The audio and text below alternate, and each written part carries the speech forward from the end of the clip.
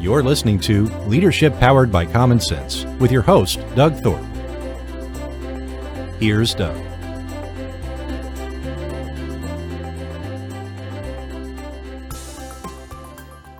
Well, hello again, everyone. You're listening to Leadership Powered by Common Sense. I'm your host, Doug Thorpe, or call me the tour guide. We're actually in the studio today, the Friday before Memorial Weekend. By the time this hits the air, we will have celebrated that 3-day holiday, and certainly shout out to the families of those who have served and those who have experienced loss because of the service.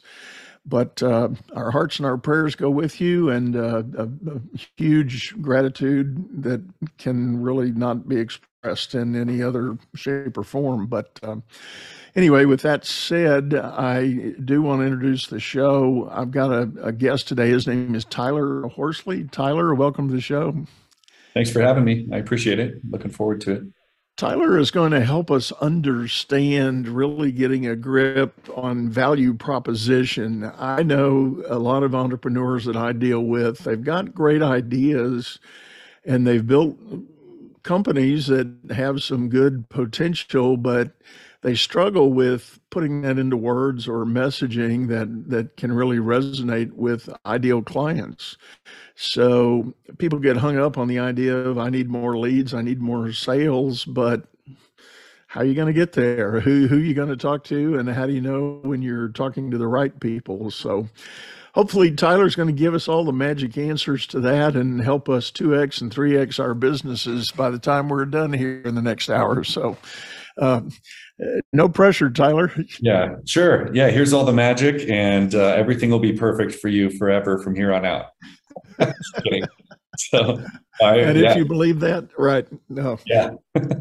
I can start, I guess, just at a really high level, and this would kind of apply, SMBs, established businesses, and I've even seen a lot of application for Fortune 500 plus.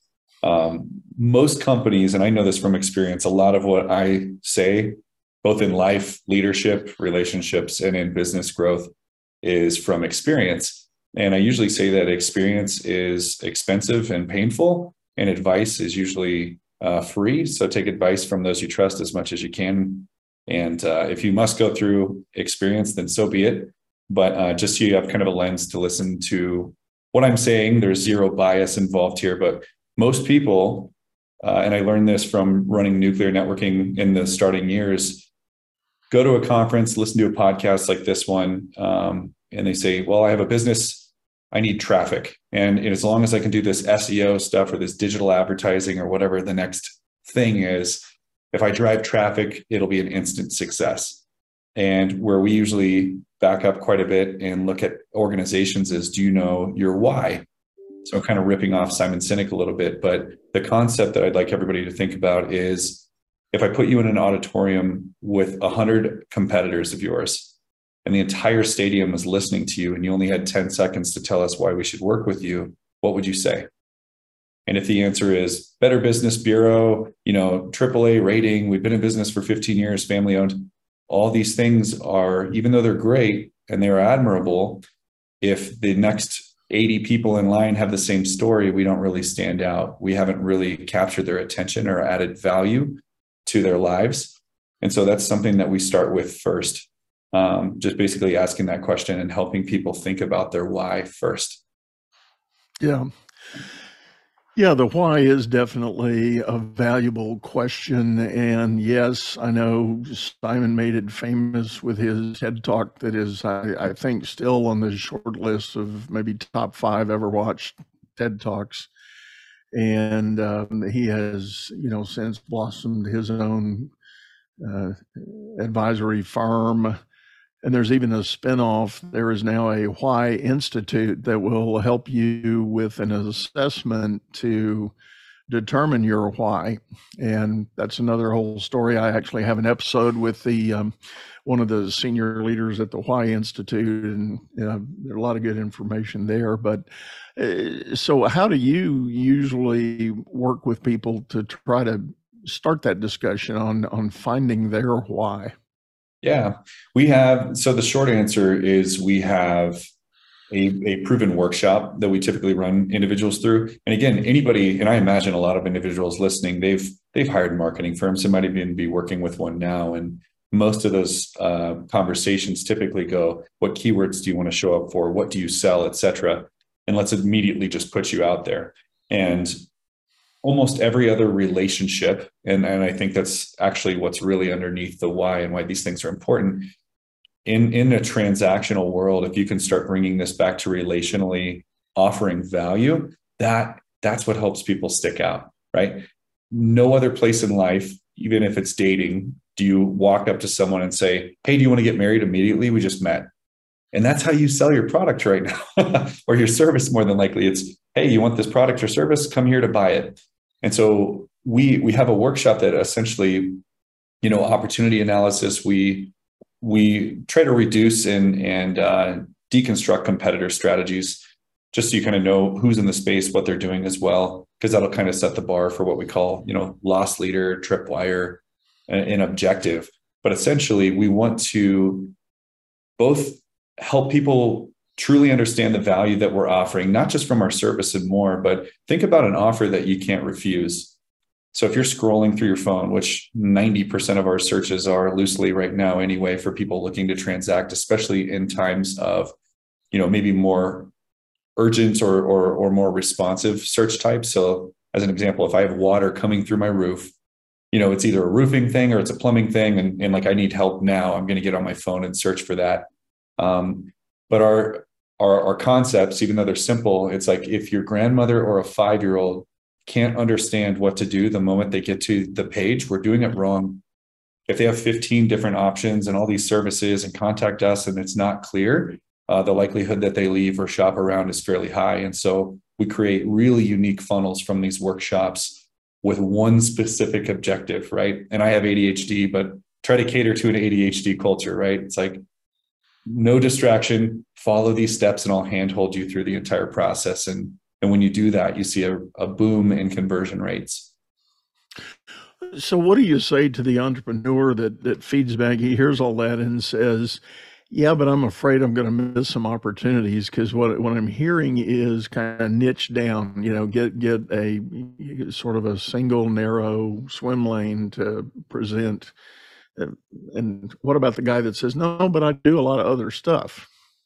I was that guy, so I can speak exactly to those people.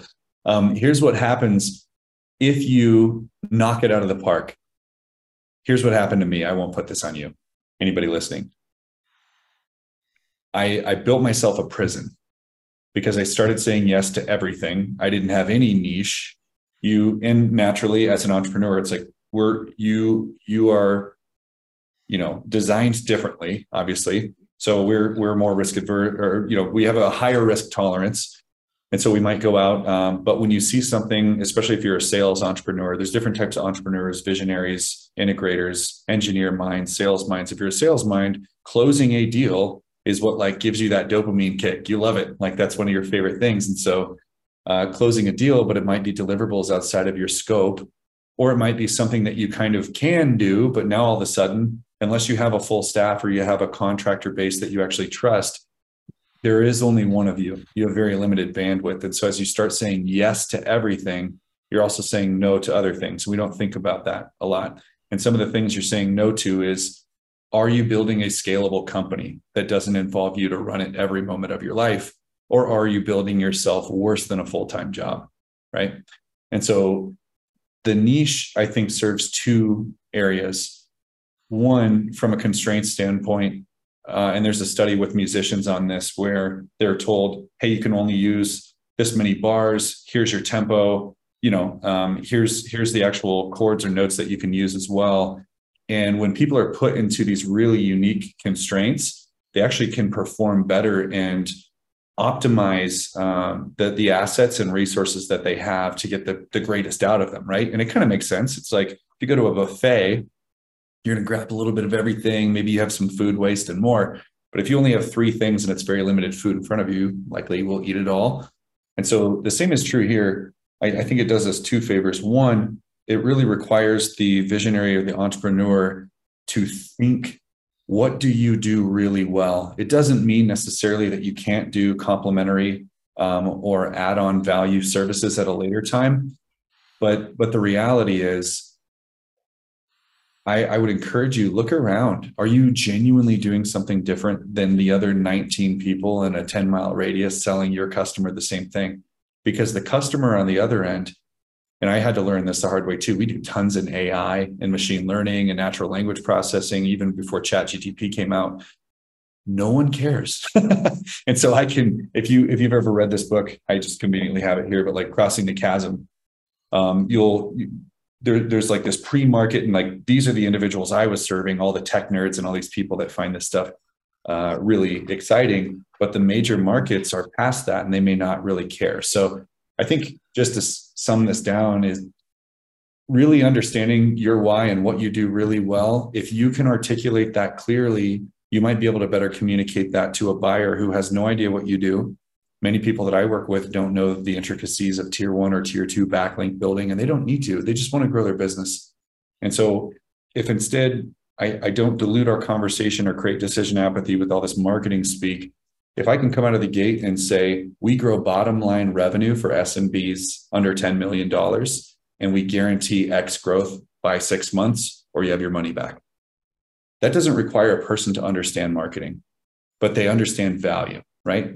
And so, I'm kind of speaking to both different sides, but I know there's the easy money right now, but I would highly recommend, for trust in the market, that you find a niche or a position just to get people in to an area that you do really well, and then you can cross-sell them at a later time once you have that relationship.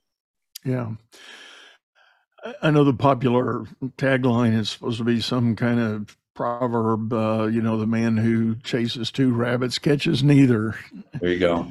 And I am with you, Tyler. I will confess and attest that I struggle with that, because I have done and do have experience in a number of areas, and even in my own presentation for my coaching and advisory firm, it's hard to really dial it down and try to think about that one lane that is the strong point to go out after.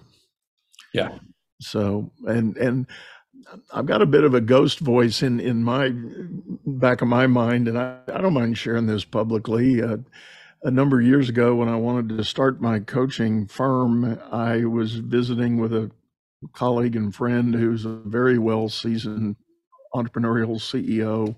I mean, in mid-cap companies, he's most of the time VC and private equity people would hire him as a CEO, and he'd go in. I told him my passion is really helping people with their leadership, being able to stand up as a leader in a moment of growth or crisis, either one, and really make a difference where they are. And he said, yeah, that's a great idea, and I'm with you 100%, but you can't sell leadership. Nobody buys leadership. So what are you going to do with that? And so me being the contrarian that I am, I agreed, and I decided to play a long game, and that's what the name of this show is: Leadership Powered by Common Sense. I'm gonna beat the drum and evangelize that idea that, well, people need to stop avoiding the leadership question, and I'm gonna make them listen. Mm-hmm. Are you just curious on kind of your methodology, but are you one to believe that, some say leaders are born? Obviously there's attributes and more leadership we can always sharpen, right? And then I've also heard that the best leaders are servant leaders. They're just people who choose to go first, and they kind of set the benchmark for here's how it's done, and they exist to serve and support their team. So what attributes or what foundations have you seen just in your career? Do you have any of those phrases that you could kind of stake truth on, or have you seen a mix of everything? I have seen a mix, and you packed a lot into that question. So the first element is leadership born or bred? Some may argue that true leadership is born. people point to scripture and some references there that suggest that we're all given different gifts and talents, and leadership would be one of them, and not everybody gets it, But practical experience in the world tells me that there's no doubt there are those people. And interestingly, I'll share this in my coaching work, and I've coached hundreds of leaders of all levels. What you might call a natural born leader, when they show up to work with me, they don't even know. That's the common denominator. They don't even see it as a skill or an attribute.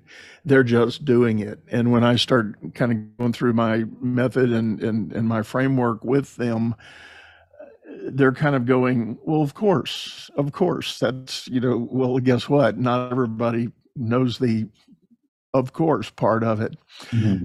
So the good news is there is that segment of the population that are, you might call natural born leaders, but leadership can be learned and can be adapted and can be ingrained in somebody's approach to things, whether they have been appointed some position of authority as a manager. But the big question is, the difference between management and leadership. And I used to ask that question, and I used to occasionally get people that weren't sure, but I guess most people seem a little more enlightened now, and that question doesn't really work by itself. Is there a difference between management and leadership? The automatic answer is, of course. And then the next question is, well, what is it? That's where people get stumped. Yeah. And my answer to that is, I borrow a phrase from an old friend that says, management is about process and leadership is about people. Interesting. And it's the people side of the work we do that requires leadership, not just management. Mm-hmm. I would, just to create it, tangentially, I guess that's back to business owners even listening to this who are likely leaders in some fashion. I mean, very rarely do people just step out into risk and then create their own source of income and decide to hire people to help them fulfill their vision. It's actually pretty crazy. If you just think about just inspiration, where that roots from and more. But I think with the same passion and understanding of, I always kind of, you had referenced this too, and maybe time, talents, and treasure, from an entrepreneurial standpoint, what is your best and highest use? Do people really understand who you really are and what your capabilities are, or do you? And so back to maybe asking the why, and again, kind of tying that into leadership, a lot of individuals that own companies, whether they're good at managing people, creating process, or selling products or services, don't or may not necessarily have done this deeper thinking around why, I'm doing something because it makes money and this is supporting my lifestyle, but why did I really get into this space? What's the passion underneath that? And if you can start showing vulnerability with value, people will listen to that, because that's something both, I think, in leadership. I almost went on a tangent into politics, and I will refrain, but people just want authenticity, and it's lacking tremendously in our culture and leadership, politics, and in business. And I think that's whether you're trying to sell a product or service, and I know I'm going way outside the bounds of just here's how to market, but if you can tug on those heartstrings and genuinely connect with people one-on-one, that is what people respond to. And that's really the concept that, that we're talking and thinking about here when you think about the why of what you do and why it's important and why it's impactful. Well, I think you're right. And I think it's safe to say that most entrepreneurs, and I'm not sure I've met one that would be an exception to what I'm getting ready to say, they commit to start the business with the idea that I'm going to be able not just to make some money, but I'm going to make money to create a lifestyle. Yeah. I have a choice I want to make. I call it freedom, call it independence, call it whatever. But perhaps they've lost the trust and the corporate experience they had, and now they want to leave that and go do something on their own and have that sense of spontaneity and independence. But they also generally realize that in order to really achieve some of the financial goals, they've got to get scale. They've got to get mass, because unless you're one of those rare individuals that gets to bill at 10,000 an hour, you're not going to trade enough hours for money to make some kind of scale or some kind of financial goal that makes sense. So you start creating systems and process that needs more people. And that's where you start breaking down the population of people that commit to entrepreneur endeavors. You start breaking it down into, as soon as you commit to start hiring people, you begin to realize whether or not you're able to manage a team, much less lead a team, but just simply manage a team. And you start bleeding over into the thought. Gino Wickman explains this very well in his Traction book. You know, there are roles in a company. If you're the founder visionary and that's the best, highest and best role you can serve, well, go hire a CEO. Let somebody else run it, you know.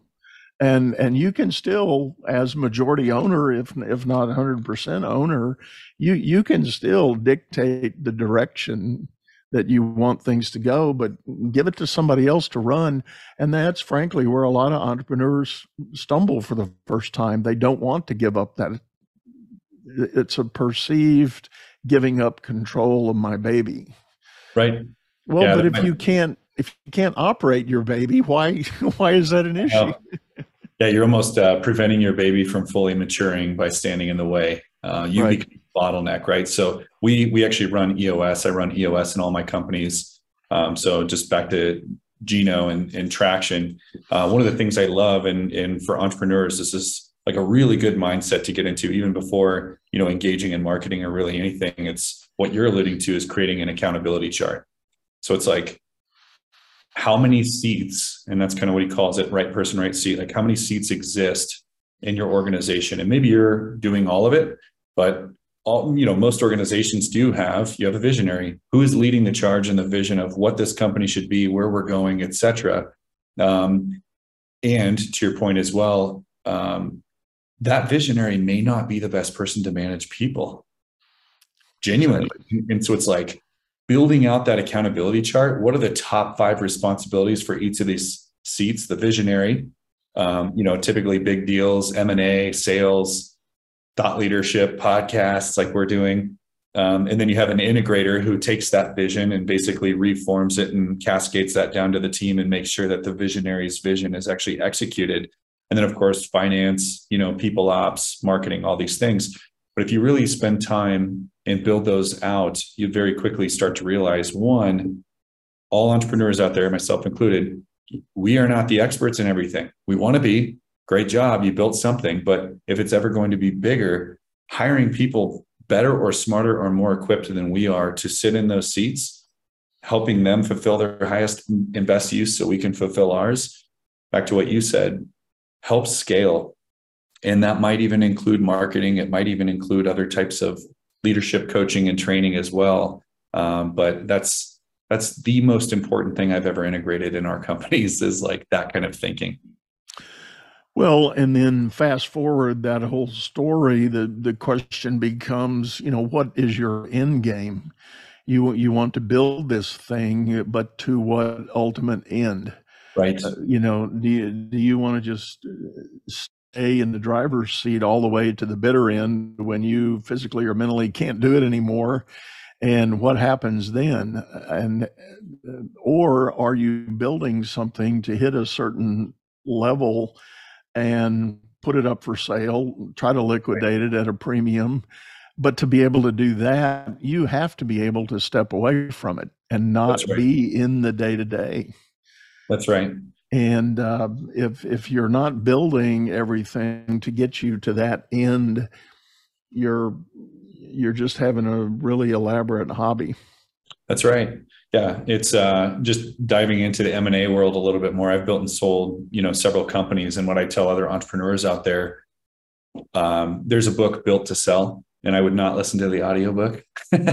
Anybody who has, it's just kind of funny. Anyway, I'll let you discover that on your own if you haven't. But really simple concepts. But again, why did you get into this business to begin with, and what is your goal? Like thinking about the end in mind, because we run into fires, right?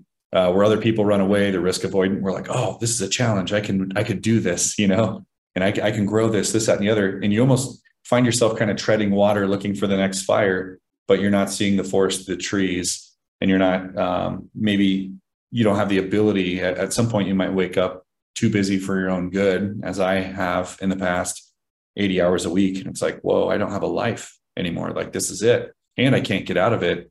And I don't have enough time to train someone else to do it 80% as good as I have, because I'm too busy. So in the M&A space, for service companies, product companies, and more, people, certainly they're going to buy you and your vision in your company, but what they really want to buy is like repeatable process, right? So back to manager versus leader, hiring an integrator or having a manager in there, building out SOPs and copy, paste, rinse, repeat process. So you can hand a booklet over. Here's how to run your own company, just like mine. That creates the most value. And anybody even considering selling now or in the future, highly, highly recommend listening to Doug here, and just those kind of concepts about basically the company does need to run without you. And so, I mean, it's more worthwhile to start thinking that way now. Right. Well, and inevitably, there's an irony that exists that, back to the basic entrepreneurial spirit, I have frequently run into business owners whose, what you might call their core business, has reached a certain scale. They're pretty happy about that. They've got some very favorable cash flows coming in, and their entrepreneurial juices are saying, I can create an adjunct company that can, complement what I'm doing. It can serve this thing, but it'll be another whole company. Or it may just be totally unrelated. They're wanting to enter into that serial entrepreneur realm. And inevitably, when I run into these guys right at the early stage of that thinking, it's like, yeah, but you don't have your first one perfected to the point of giving you the time to go do those other things. Yeah. You're still in the day-to-day. Right. If 6 or 8 of your working hours are you turning screws to make the day be a success, you're not there yet. Right. I think just an add, and this is my personal experience, you might also not be able to build all these processes yourself and figure out how to get out of the hole you've dug yourself. And that's kind of a weird thing to think through. But I'd also say, and I've kind of pulled the parachute in the past, I've hired actually people like you, Doug, and other individuals, hyper niche, I'd call them integrator, recruiting firms. And essentially, that is the job description. Like I am a CEO. Here's the vision of the company. Here's our culture. Hopefully you have your VTO done for all the EOS people out there. So the integrator kind of knows what your 1 year, 3 year, 10 year, 5 year, all of the mapping that you see for your company growth and more ahead, but essentially just being vulnerable around, I need somebody to come in here and help me convert everything from my head into a process on paper and help me get out of all these seats. Yeah. And that's essentially what a great integrator will do. Come in and start taking those from you and start delegating out. And certainly profits will be a little lower because you're hiring a high performer, but that stuff pays off, exponentially. Right. Well, I had another guest on my show last year. His name is Jamie J., and he wrote a great book that it was titled "Stop Repeating Yourself." And the premise behind it was just exactly what you're saying, Tyler, is if you can identify something that you personally are repeating day by day by day, or even week by week by week, turn it into a process. Number one, document it. And there's so many easy tools. I mean, between Google Docs and, video and things like that, you can document the steps that you're going through, turn that into a procedure, a process guide, and begin handing that off to people. Say, here's the roadmap, here's the book. When you get to this transaction, here's what you got to do. I am delegating you the authority to go do this. And even up to and including, I had a client who, there was a piece in his process where his social security number needed to get input into a screen on a regular basis. And he didn't want to give that up to anybody. And I said, is there nobody in your company you could trust with that? He said, well, I've got one person. I said, all right, then why is that one person not doing this? Right. And he thought about it and he said, you know what? Yeah, we can do that. Yeah. So it was that one little line item out of a procedure that maybe had 30 lines in it that he didn't want to give it up. And because it was a legal matter that happened to require his social security number. And he just really didn't want to give that control up. Mm-hmm. But he was bogging down this massive and very high volume, regular repeating requirement. And he finally turned that over, and he freed up about 2 hours in every day by virtue of doing that. Yeah. That's a pretty honorable reason not to give something up to. I've been more guilty of less honorable reasons, right? And it's like perfectionist mindset, attention to detail. We tell ourselves stories. Nobody can do it as great as we can. And it's like, well, have I spent adequate time to train them? If not, then that makes sense. Yeah. So it's like, yeah, scalability, automation too I'm a huge fan of automation through project management systems. And again, AI, and you might find out of a 100-step process, like 40% of those things can happen automatically or be outsourced. There's a lot of business intelligence that I think that I missed, growing these organizations. Because talking about lead gen, for one, is like, great, we're bringing in customers, but how do you manage them? And do we answer our phones on time? And do we call them back? And do we put them in an email nurture sequence? Do we have any sales automation? And then when they go through the process, do we actually have formatted processes? So if you go to Chipotle, whether it's in Nebraska or California, you're going to get the same experience, same menu, same everything. And, is that the way that we're running our business? And most times it's not. So. Well, you're right. And I mean, that is the core definition of franchising. They have a process, and the output is a defined, reliable, scalable product or service that you get. And if you're a franchisee, you're buying that process to set up a shop and put the brand out there, and it's that reliability of outcome that is the brand value. Yeah. And if you're hungry for a Big Mac or you're hungry for Chick-fil-A, right, you know what you're going to get. Oh man, I'm a sucker for Chick-fil-A. I don't know why, it's just so good. So yeah. They've hit the right combination. But real quick, Tyler, talk a little bit more.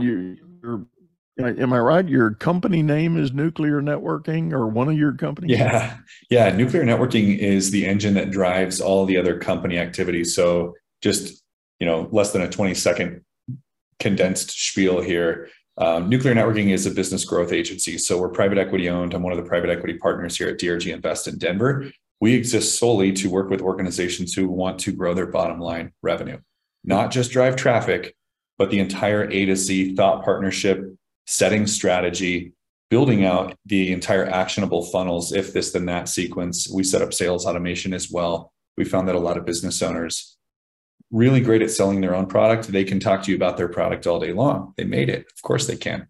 But how are you helping solve problems of your prospects and your customers, or how are you helping them reach their goals? These are things that we help them better communicate. And we almost automate, maybe 80% of that process, including the actual manicuring, remarketing, auto scheduling customers, those types of things too, because back to the entrepreneurship world, you're probably wearing 8 to 20 hats. You probably don't have time to do all these things really well. You don't want to hire a full-time employee. And so that's where we can kind of come in and plug and play into these businesses and help them grow significantly. So nuclear networking is definitely my baby, right? Since we're talking about allowing our babies to mature. Mm-hmm. I got out of the way. Just one quick thing I'd say out of that for everybody else listening. It's I do sit in the visionary seat. So I have like my top 5, here are my core duties and deliverables. But in terms of operational efficiency, I was not the best person. And so stepping away from that, which feels weird, but giving that to people who have run Silicon Valley, triple IPO companies. I mean, like this thing is doing extremely well, and my life is better for it as well. So. Yeah. Well, that sounds like the benediction here. I think that's a great lesson to take to heart, and for people to understand that there is that. It's very much a mental choice, and it's an emotional choice to be able to put a box around your highest and best use as that entrepreneur, owner, founder, and really be able to allow your baby to grow and mature by reaching out, getting others that have the right skills and right abilities to shape up and expand and scale this great idea you had. Mm-hmm. Yeah. What's best for the business? And it's a really simple question to ask, but if you start thinking in that way, as if this was really a baby you're trying to grow and mature, what is the best for the business? And sometimes that might be you getting out of your own way. Is you sitting in all 5 of these seats the best for the business, or would it be better in the long term if you could have this level of sophistication through other people where that's their highest and best use? And that's kind of the right thinking. Yeah. Love it. Well, Tyler, how can folks get a hold of you if they want to learn more? Sure. So whether it's through marketing, you're thinking about buying or selling businesses, et cetera. I just like meeting individuals and high performers and more weird entrepreneurs. So you can reach out at tyler@nuclearnetworking.com or find me at Tyler Horsley at LinkedIn. However, the email is better because I don't really check my LinkedIn inbox. I get 150 messages a day. It's a spam fest. So yeah, agreed. Yep. Well, good. Well, as always, folks, we're going to have that information in the show notes here. Just click the links below and you'll be able to pick that up and ping Tyler if you are interested. So one last time, Tyler, thanks for sitting in and really appreciate your input. Thank you for having me. Enjoy the conversation. Yeah. And with that, folks, we're going to bring this one to an end, hook slide into home base, and I hope it was helpful for you, that you can kind of rethink your mindset about your business and what you need to be doing to keep it growing, keep it scaling, and make it become a highly valued, saleable asset. But with that, we're going to close out, say goodbye, and go out there and make it a great day. You've been listening to Leadership Powered by Common Sense, hosted by Doug Thorpe. If you would like to know more about the coaching and advisory services he provides, visit dougthorpe.com.